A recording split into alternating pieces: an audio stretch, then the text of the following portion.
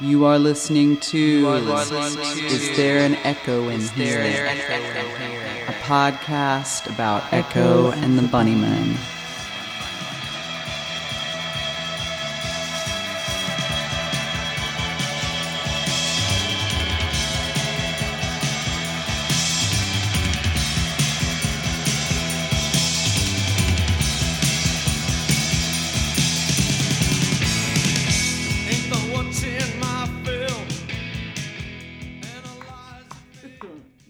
Here we are. Is there an echo? All right, we had to turn off the metronome there. All right, so here we are. All right, this is episode 5. It's real, people. We weren't kidding. This is happening. This is a podcast about Echo and the Bunnymen. I'm Courtney. And I'm Shane. And this is a podcast where I come downstairs after we put our daughter to bed and I take over my husband's studio and make him talk about Echo and the Bunnymen for many hours. It's midnight 30 and it's really cold. It's very, very cold and windy. It's 20 degrees out. California's on fire right now and it's snowing in DC for the first time in decades. And that was Shane with the weather. And now, for the moment you've all been waiting for. Echo and the Bunnymen. Tonight is November 15th. The night we're recording this was their first ever gig. At Eric's? That's right. Whoa, I know too much now. I know. You got to stop. Like, Shane's like reading articles without me. The whole thing is Who knew that would happen in my life? Yeah. I will read this article about a concert that happened 8 years ago by this little band from Liverpool. Echo and the Bunnymen. But tonight we got a little delayed because Shane was in the process of recording something. So I always like to know what Shane was doing when I barged in. What were you doing tonight, Shane? I was working on this project I have called Speech. It's a band with He hath called it Speech. It is a project called Speech, but it's an instrumental math rock duo with a drummer named Danny Paichaki. And I was doing guitar post-production stuff on this track I've been working on for 9 months or so. That's 5 minutes long. It's very complicated music, extremely. The most complicated music. I would say it's the most complicated rock and roll music that anyone's ever made. Pretty much. Wow, heard that is a bold statement. I know it is. That's the thing. Okay. Yeah, all it's right. Yep. It's a new raising the bar on the prog rock game. You'll see. Anyway, I shit you not. You keep telling me to do something cool. This is gonna be memorable. Well, I can't wait. But we had to take a breather from that to do something else cool. The reason we had to delay our start was because I didn't want the mic levels. Minute. I had to finish what I was doing because I don't think I could duplicate the mic levels. Only something like that could stand in the way of this important. Yes, that was a little late last week coming out, and I'm trying to stick to the program. Listen, if you're listening to this, you are seeing the U.S. leg of the tour. I mean, Detroit, what is up? Portland, Seattle, San Francisco, Eugene, Chicago, Salt Lake City. Not in this order. I'm just shouting out names, like it's Night Train or something by James Brown. Atlanta, Georgia. I wish. That's where I saw him. But go get your tickets, and you're going to have a good time. They're doing all kinds of stuff that I have to announce now at the top of the show. So tonight is a moment that many people have been waiting for, I believe. I know that Celine has. Oh, good. Hi, Celine. I hope she's listening. And she was wondering, where is Les and Pete and Will? Oh, right on. So in our last 2 episodes, we spent a lot of time. We stepped out of the chronology to talk about Ian McCulloch because he's the front man. He is the voice and He's the master of ceremonies. You have to talk about the singer. Right. Right. Especially in this case. I mean, right. Why especially? Why? I mean, I don't know. I mean, yeah. Does he have so much star power? No, I guess not. If I have to say, as you're saying that, I immediately went to like Joy Division to New Order. You know, like that was a good band. The singer, whatever, it was good, but you know, and his tragic story and what have you. But they went on to make They did other good sounding music, and they sounded good, regardless of what the singer sounded like. Those songs sounded good. The band sounded good. They had a sound, and I think the Echo and the Bunnymen the same. They have a sound right. And Ian floated over that. I don't know how much he had to do with like writing the guitar riffs or production decisions. So I guess I can't really make that statement in full earnestness. Maybe you will be able to. Yeah, I mean, have if my he is, ideas. then yeah. I know. It'll be interesting for this to unravel and for you to see. Did what's his face, the guitar player, that guy that plays guitar, George? That's sad because this is your friend in the band. Yeah, I know. He's your buddy. I know, I'm just blanking. It's just late. His name, and we'll just go ahead and start right in, is Will Sargent. See, I know. I knew it.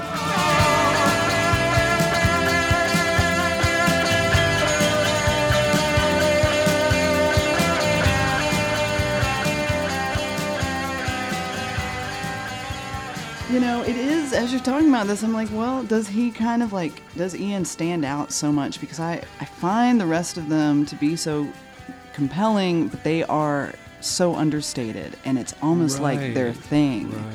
Like, even Johnny Marr had a little flash to him. And yeah. Well, not even instrumentally. I'm just meaning like as a persona. As a persona.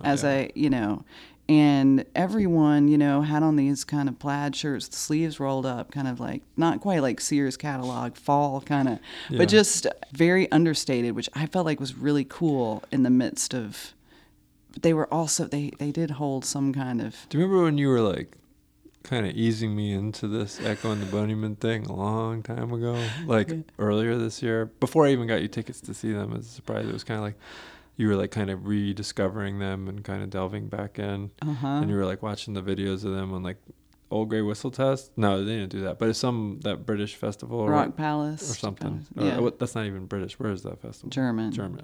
Anyway, you were watching those videos of them at the festival on YouTube, and I was watching them, and I was like, yeah, I don't know what this guitar player, I mean, I don't know. It reminded me of like kind of This Heat or something, this kind of minimal texture element, that's like, except the thing about This Heat is they didn't have the star singer. And like Ian, that's the thing, is he's like this soaring giant of a singer, Yeah. And, but the thing is, Will Sargent's playing was, didn't jump out at me right away the way Johnny Marr or The Edge did, with like the strong, assertive ideas. But now that I've actually and those two people are very different. And it might be the production value on the Smiths records and the U2 records that makes Will Sargent's playing even more subdued in a way, because they had like their production was overall more HD. I think. Yeah. Both of those bands. Anyway, I'm sorry, I'm just going on and on here, but I think. But ultimately, then I love his playing, and it just, I had like more of a learning curve on appreciating the nuance of it. Right.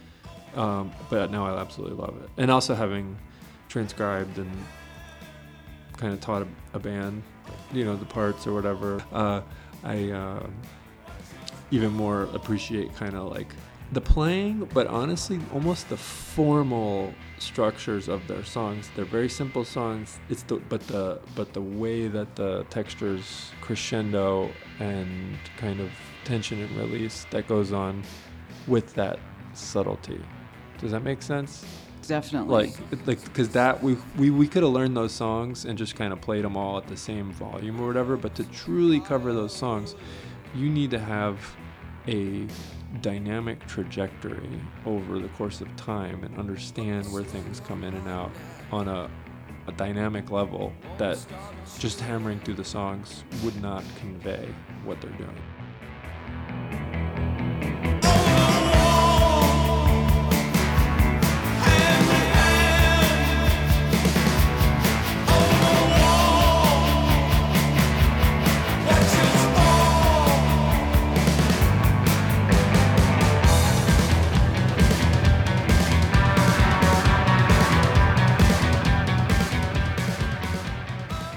So like they have a lot going on in the realm of dynamics and timbre that's on a subtle level, and not where Johnny Marr through live, like for sure, yeah. And the Johnny Marr's like the strong melodic thing.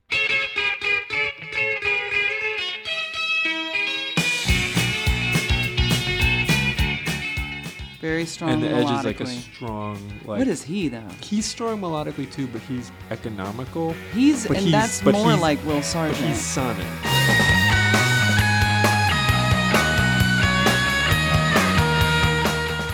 Like Will Sargent. He's more. But I think his ideas are played more confidently or something. There's an assertiveness about his playing. He has like so it's an himself. Attack. It's an attack thing, and it's a tone thing. Yeah. And Will's tone is smaller.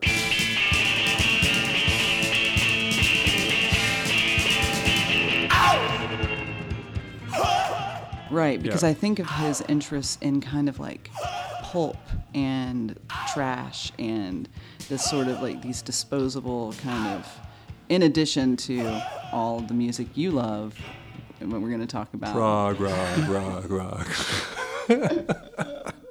Even deeper than that. I mean, just all the things that you're going to be like, yeah, you're going to love it. Jazz. Not so much jazz, though, I don't think. Oh, okay. Not as much as you. But all the dorky music that you listen to. Jethro Tull. For sure. Oh my God. The minstrel in the gallery looked out upon. It's playing on their tour bus, like right now as we speak. You get little updates about what they're listening to. And I'm like, there's Shane just jamming out on that bus. He should be on that tour bus with them, hanging out. Listen to Gentle Giant. Let's do it. And I realize, I feel that Will has had complete control over the music of the band. Okay. But that's one of my assertions. You mean the playlist of what they listen to? Everything. Yes. Any influence. But you're not talking about the writing. You're talking about what they hear. Well, no, not the writing specifically. What they hear, exactly. No, what just they like hear and what they cover. He's like DJing. He's DJing. He's telling them what to like. I mean, that's the impression I get because... The other guys are just...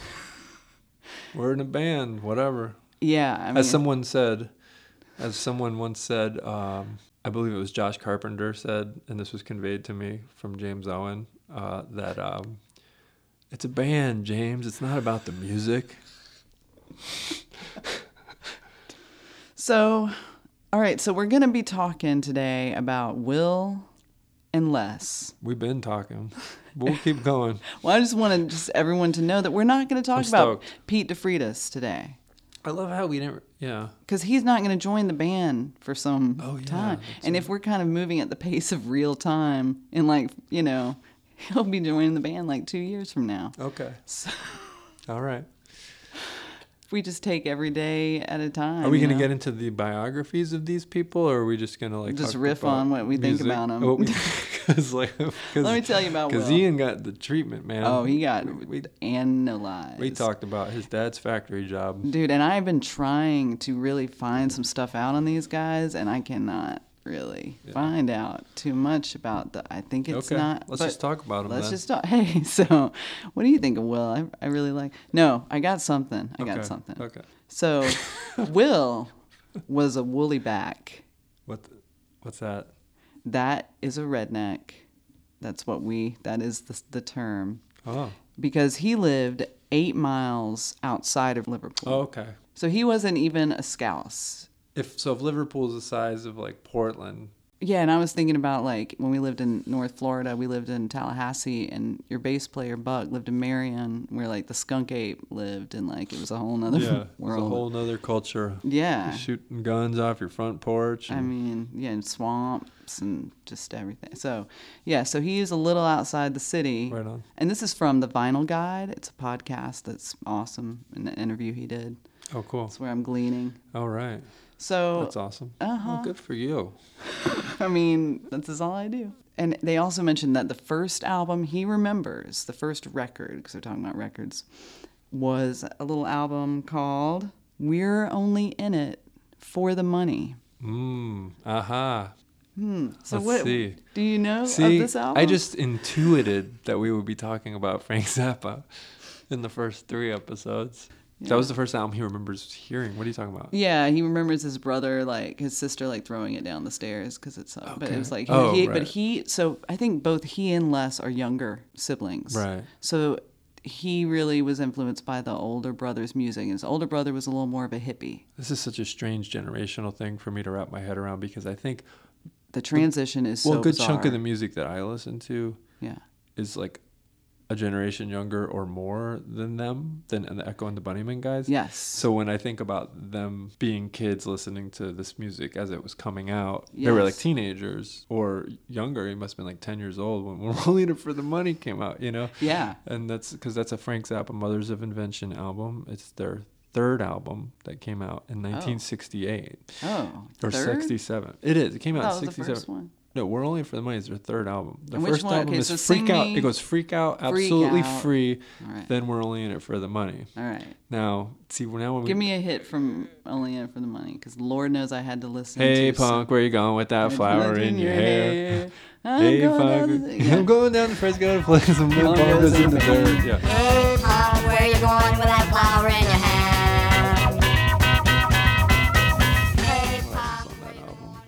What's the ugliest part of your body? All your children are poor, unfortunate victims of systems beyond their control.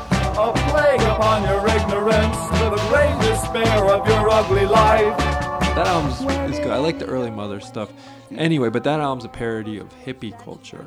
During the height of hippie culture, 68, 67, 68, Summer of Love, whenever, you know, all this, Haight-Ashbury, all that stuff. And it was this criticism of hippie culture through the lens of capitalist criticism, though, of corporate culture, right? Because it was like, it was not as being, it was a you know, late Marxist critique of administered culture and the whole hippie scene and calling it for the bullshit that it was. It's a great, in that sense, it's great. You know, Zappa has his shortcomings, he's misogynist and what have you.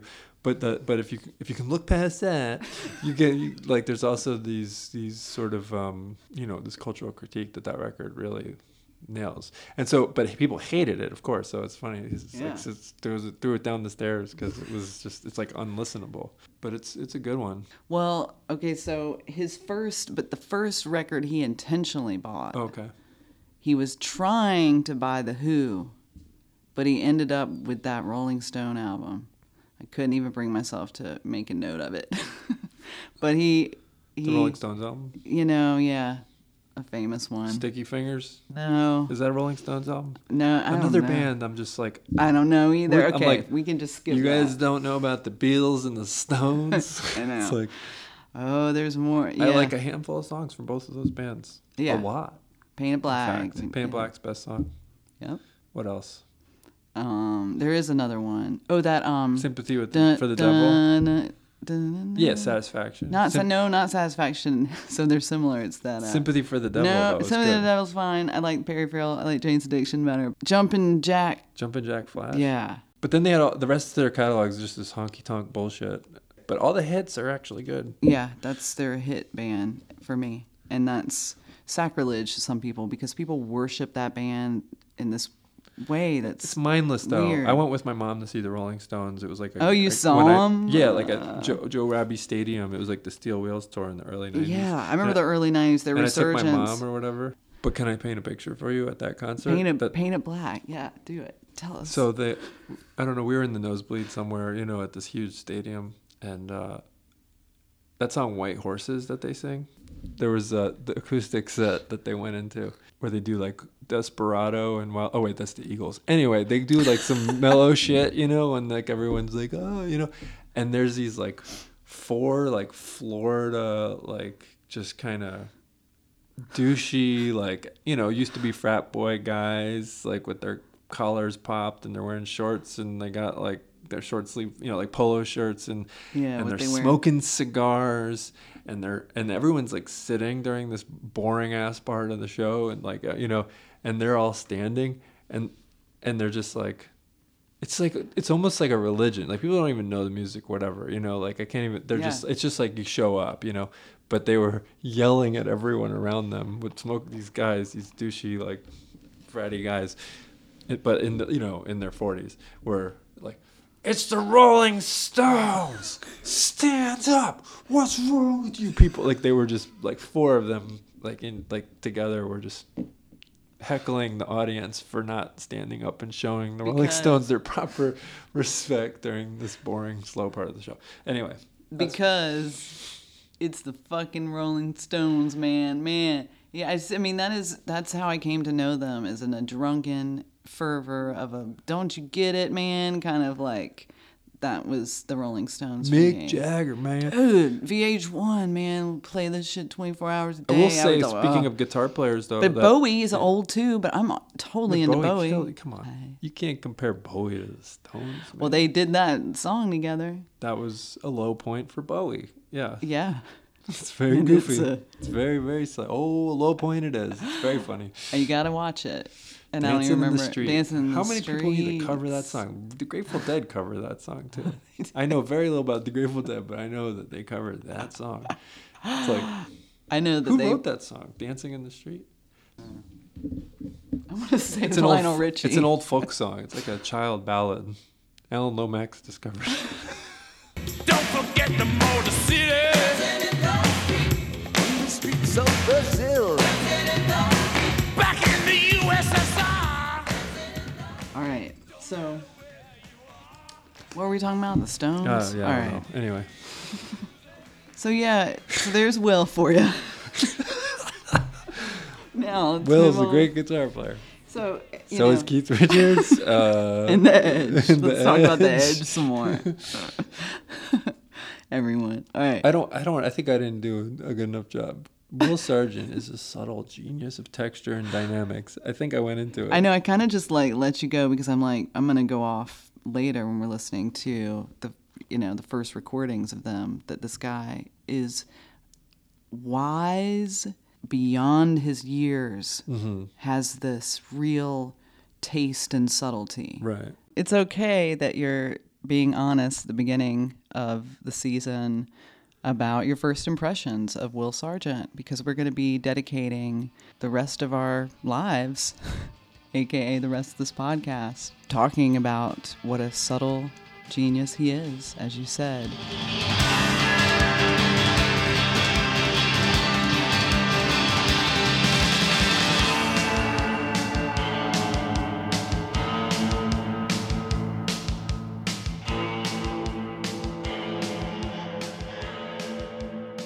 Okay, but actually, on second thought, that's not a good enough intro. He deserves a little better here. True. I'm sorry. Yes, it's cool. We got it. We just got to go back, and I'm going to get you to talk about some of the bands that he loves. Okay. Because he doesn't love the Rolling Stones. I mean, I'm sure he's, likes them.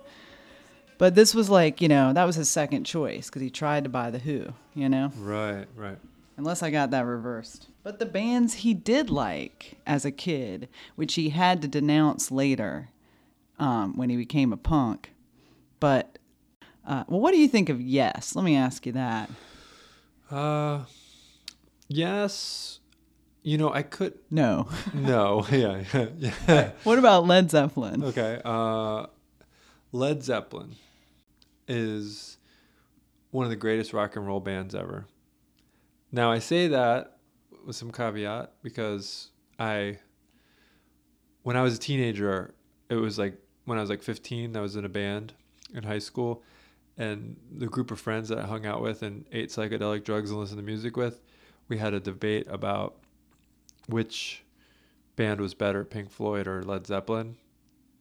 It was just the goofy thing, but somehow it was those two bands pitted against each other. Like that was the only conversation we could have, and I was in the Pink Floyd camp firmly, but I don't know. I mean, maybe they are the best band Zeppelin? that ever existed, or maybe it's white privilege.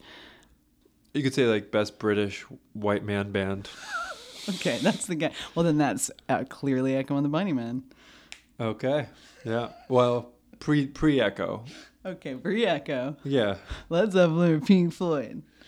Somehow that was the conversation amongst my friends. Yeah, at the time. Well, that's like, who's a big Pink Floyd fan is Robert Smith from The Cure. Oh, really? He's more in that camp. Okay. All right, so is that good? Is that Will? All right, Will. Listen, here's the thing. Will, he doesn't like tons of attention, or we are told that he doesn't really like for people to like be all demonstrative and talk about how great he is. So maybe this is the intro he's meant to have, is just us dissing the Rolling Stones, not having a debate about Pink Floyd versus Pink. That would really fit in with his whole conceptual continuity of being this understated guitarist. If that's his personality, it comes across in his playing, and that's why maybe I didn't like immediately be like, wow, what an amazing guitar player. But then upon closer inspection, you realize, whoa, this is like just perfection. Because he's not going to shred, Yeah, he's going to just do what's necessary. It's pure bliss. And kind of just,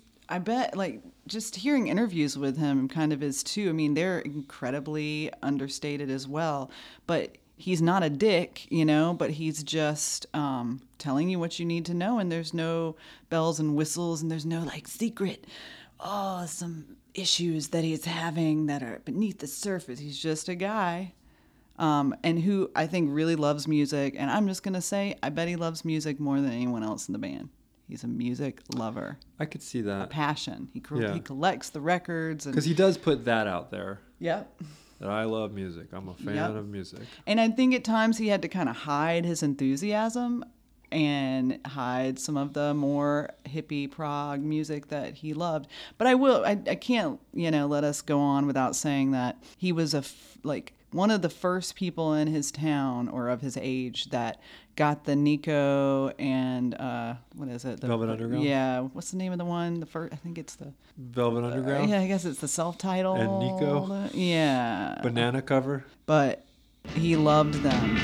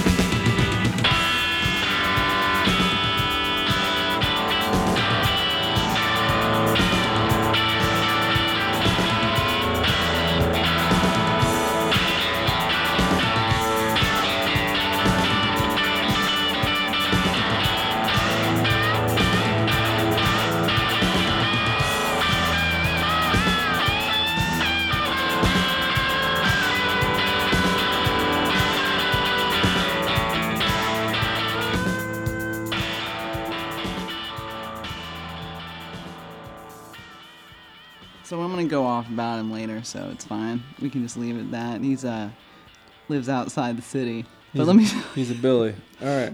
He was born, though, April 12th, 1958. Okay, he was born in Walton Hospital, but his home is in Melling, Kirkby. So that's the place that's outside the city. Meanwhile, a week later, 6 days to be precise, Leslie Thomas, also born in Walton Hospital. He lives in Kirksville? Nope. He lives in Ormskirk, which, I'll quote the Never Stop book, the more attractive neighborhood of Ormskirk. Okay. And I don't know what that means. I without looking it up, I feel like Tony Fletcher is British. Because Who is Tony Fletcher? The writer of Never Stop, okay. The authorized Echo and the Bunnymen biography. We've referenced him before. The great Tony Fletcher. Everyone knows who's listening. he knows the ins and outs of the city, and he'll kind of assume you do too. And he'll talk Tony? about Tony, old Tony Fletcher. For instance, he'll talk about the school they both attended, went to the same school. They were born 6 days apart. Dyes Lane. Days. Dyes. Days. Days. Lane. Days Lane. Anyway, it's like he describes it as like the school that had a faded coat of arms that was hardly recognizable outside the school, because the schools there are like 500 years old. They're like, my school was like made out of plastic. Right, but theirs has been there a long time. Made out of like Stonehenge, like Druids built it and shit. Yeah.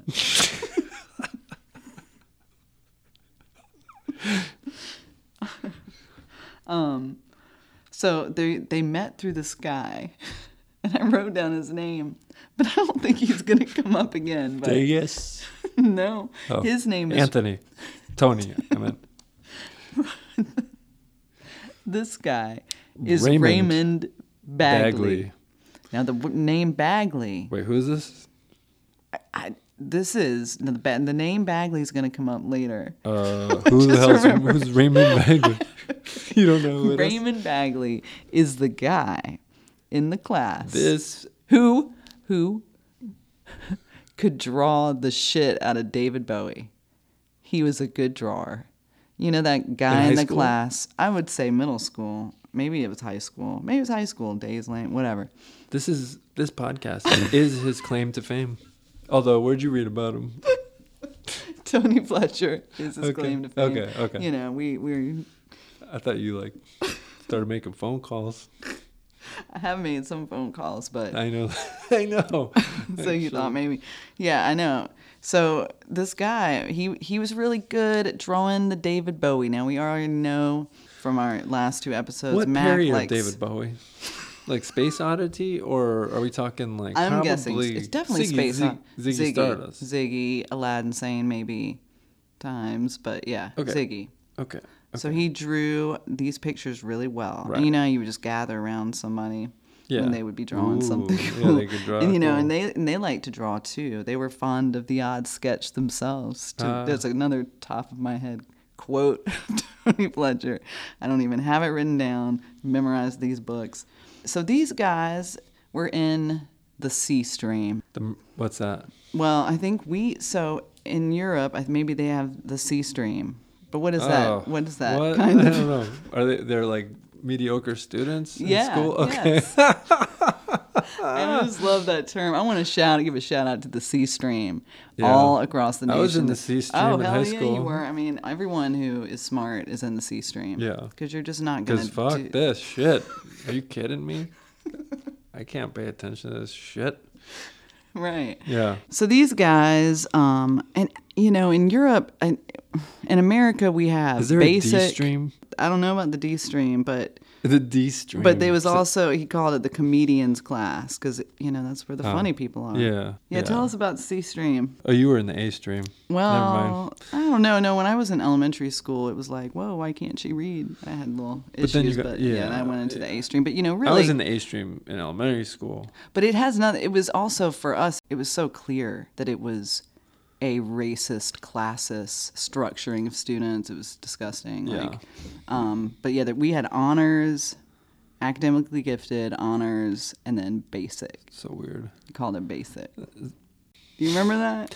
I started out in the honors programs in high school. Yeah. Because they were like, oh, this guy's smart. We're going to throw him in these classes. And like what do they call that? Like magnet program stuff and all this thing. Right. And then it was just clear that you weren't going to clear that I was not going to be in class at all, ever. So you were actually a little more like Ian, which we'll get to. So they weren't really, so Les and Will going to school together, not really friends, but they're not really enemies. But I guess they're in some of the same classes. So Will, now you can maybe speak to this, he left school in 1974 with no qualifications. But, when he went to the what do you call it, the guidance counselor, and it sounds like they kind of pick out what they want you to be or whatever. Will was like, I want to be a zookeeper. And then he was given a form to take to the Technical Institute up the road to take this exam to become a welder. What do you think happened? He didn't show up. He failed it. Oh. So then he applied to become a short order cook at a restaurant. In I guess every town has a Henderson's department store in England. Okay. Because it was the town's Henderson department store. You know, and so he had like a friend named Maz working there. So that's his life. That's his future. Now, Shane? So Maz was like, she was like his... I think it's for his buddy Maz had a job as a short order cook. All right. So he was able... So I wanted to ask you what your kind of... what your school and work trajectory looked like around this point as well. Very similar. Oh, yeah. Yeah, very similar. I dropped out of high school to, you know, because I just wasn't into school that much and thought I wanted to play guitar. But then I went and worked in restaurants as a cook for however long. How long? 15 years or something. I don't know, until I could become a full-time musician. Now, I didn't become a rock star like Will, but I teach music and I play professionally. Well, also, Will says that he made about as much as he did as the fry cook in Echo and the Bunnymen. Oh, really? So it's like... That makes sense, though. I mean, you know, it always looks like things are going good for when you see an article about someone or they're playing a show, but then at the end of the day, the dough is kind of like... So tell us what are some of the places you worked? Well, I once counted it up, and I think I had over like 40 jobs before I became self-employed as a guitar freelancer. So I worked at McDonald's, Burger King, Taco Bell, Subway. I remember Subway. Yeah. Mike's Beer Barn. Mike's Beer Barn. I was assistant manager at Hollywood Video. I worked for China Wunan as a flyer putter, hanger-upper. I worked at Hungry Howie's Pizza. I cooked at a Domino's Pizza. I worked at a Peaches Records.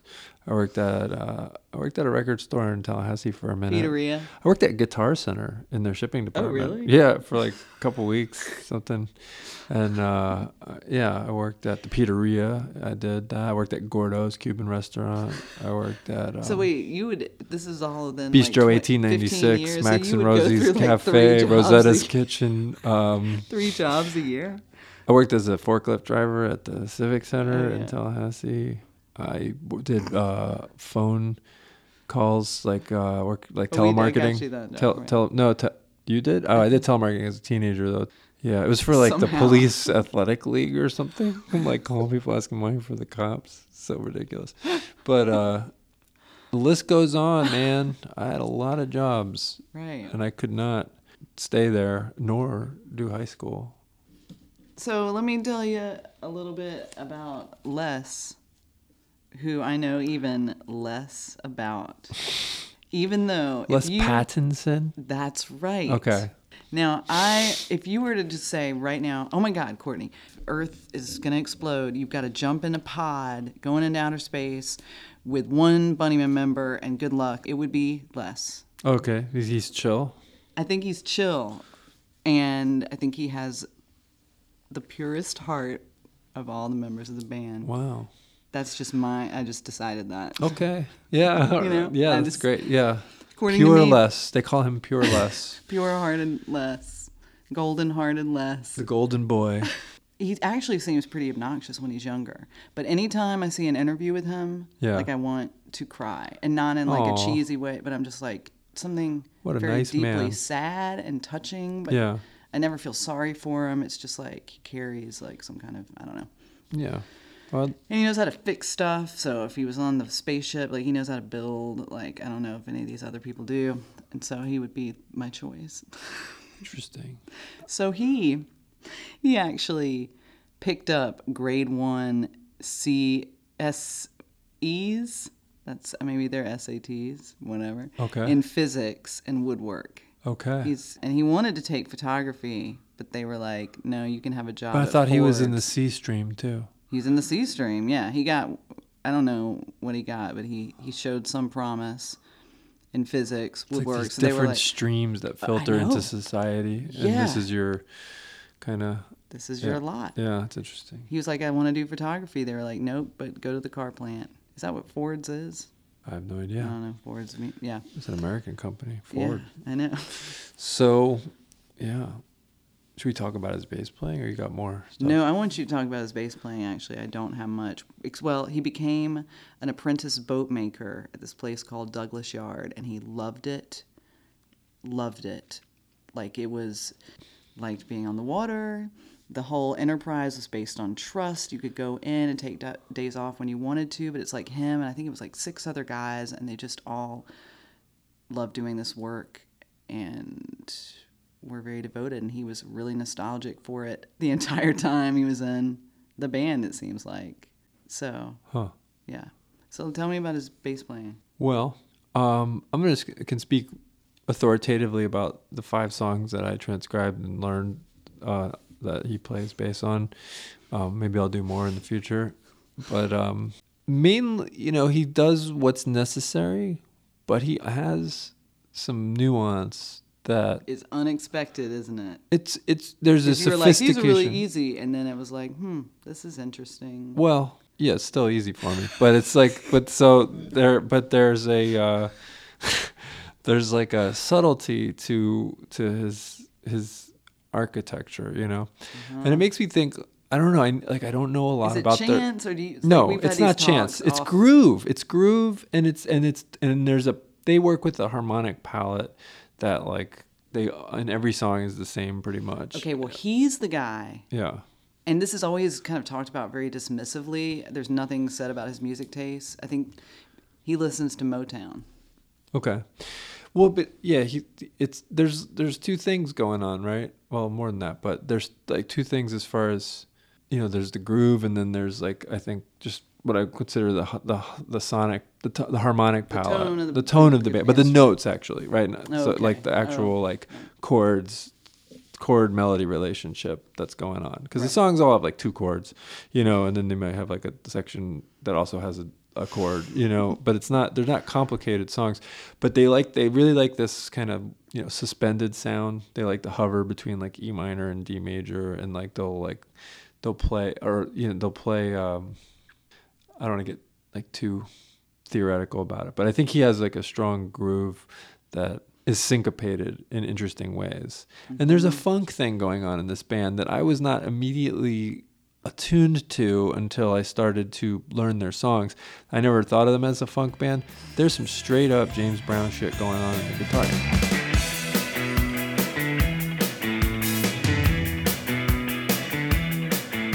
And he's doing now like, what's the song? Is it that the puppet that I play bass on at the concert, right? Yeah.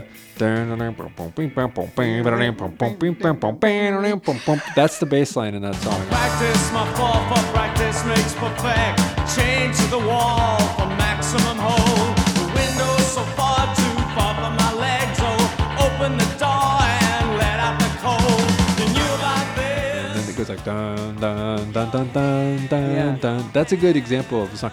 He really knows how to connect things with a scale note. He'll walk from one chord to the next with the note in between. He does it in Killing Moon. We're going from E minor down to C, and he's gonna like play that D on the way down. But while he's on the C chord, he's like bringing that D in, which has that suspended 2 feeling, and then he connects us back to the E chord, and that's a mysterious quality. A suspension chord is a mysterious chord, and they use them a lot. That's why the band has a mysterious quality to them. Harmonically, we're hanging in suspense. We're suspended in air. What's going to happen? It's like a foreboding quality of mystery harmonically. Right. And that's how I like when I teach suspensions. That's how I talk about it. But anyhow, the groove though then is very like driving and interestingly syncopated. It's not overly syncopated and it's not complex, but it's enough that like he knows how to like push it forward. So Ian talks about David Bowie was his introduction to music, but like Will was like, I've always been interested in music. I came out of the womb. I've always loved music. Okay. But then Les, we just don't know anything about him except that he knew nothing about music when he joined the band. Are we assuming that everybody wrote their own parts? Is this a band that came together and they just kind of like bounced ideas off each other? We're assuming that, yeah. I mean, I think that I think Les is like weirdly musical. Just one of those people who clearly... Yeah, he is. I mean, they're skeletal and simple bass lines for sure. I know. Yeah. Like at the same, like you. But some strange things happen. Like when you talk about the gods, interesting choices. Like Yeah, he dude, he that can really song's hold on insanity. to some very That's the rhythm on that song is I haven't analyzed it, but it feels that's maybe their most complex rhythmically song that I've heard. yeah. Where it just feels so like it's far. skipping a beat, almost like some prog rock, like Genesis or something, you know. Mm-hmm. But it's interesting though. Some of the songs are just straight up punk songs, you know, and just like Four on the Floor, real simple, you know. Yeah. But you kind of hear their Doors influence a lot, like I think as you Who bounce don't from have a bass song to player. song. But no, not necessarily less specifically, but in terms of the various feels of the songs. Yeah. The Doors have like these like blues honky tonk songs, and then they have like these like weird trippy like mysterious songs, you know, and then there's like a range of arrangements. Now the Doors were better musicians conventionally speaking, so they could actually kind of like get close to something like jazz or get close to something like more traditional like blues, Right. or like Which is flamenco. Robbie Krieger studied flamenco guitar. So and this is exactly why I'm just going to come out episode 5. I don't like the Doors. Sorry, it's terrible. I'm going to try not to make that too much of a thing. We've already trashed the Beatles and the Rolling And Stones. I know, and I'm just that person, you know, Yeah. and who just hates everyone and everything. And I feel like, It's fine. you know, I see the problem. I don't like the Doors really. but we have to talk but you about liked them when you were a because teenager. people And love you them listen to the and end, they love you know? them. I mean, there's a huge connection we're going to draw. Dude, so I'm they not covered the Doors They when we covered saw the them Doors this year. I know. Trust me, I was very aware. What used to be my least favorite song, Roadhouse Blues, until I started playing it in the Doors cover band that I've played a couple shows in this year, and I had so much fun playing that song. And I encourage you to be in that it because I was like, please. The song variety that the Doors had, the Echo has like a song variety, but their palette is more limited because they're more idiosyncratic because they're not trained musicians like the Doors That's were. what makes you a great artist. Yeah, that's why they have like I don't want a palette, you know. It's not like the palette is not like everything. I'm gonna play like Bach and then some fucking that is Ray stride piano. I mean, you know. Ray, what's his name? Manzarek. Is gonna appear on a Bunnyman album very Sweet. soon, like Nice. in a big time. Which album? The self-titled. When did that come out? That was like their fourth album? Yeah, like right after Ocean Rain. Ocean Rain.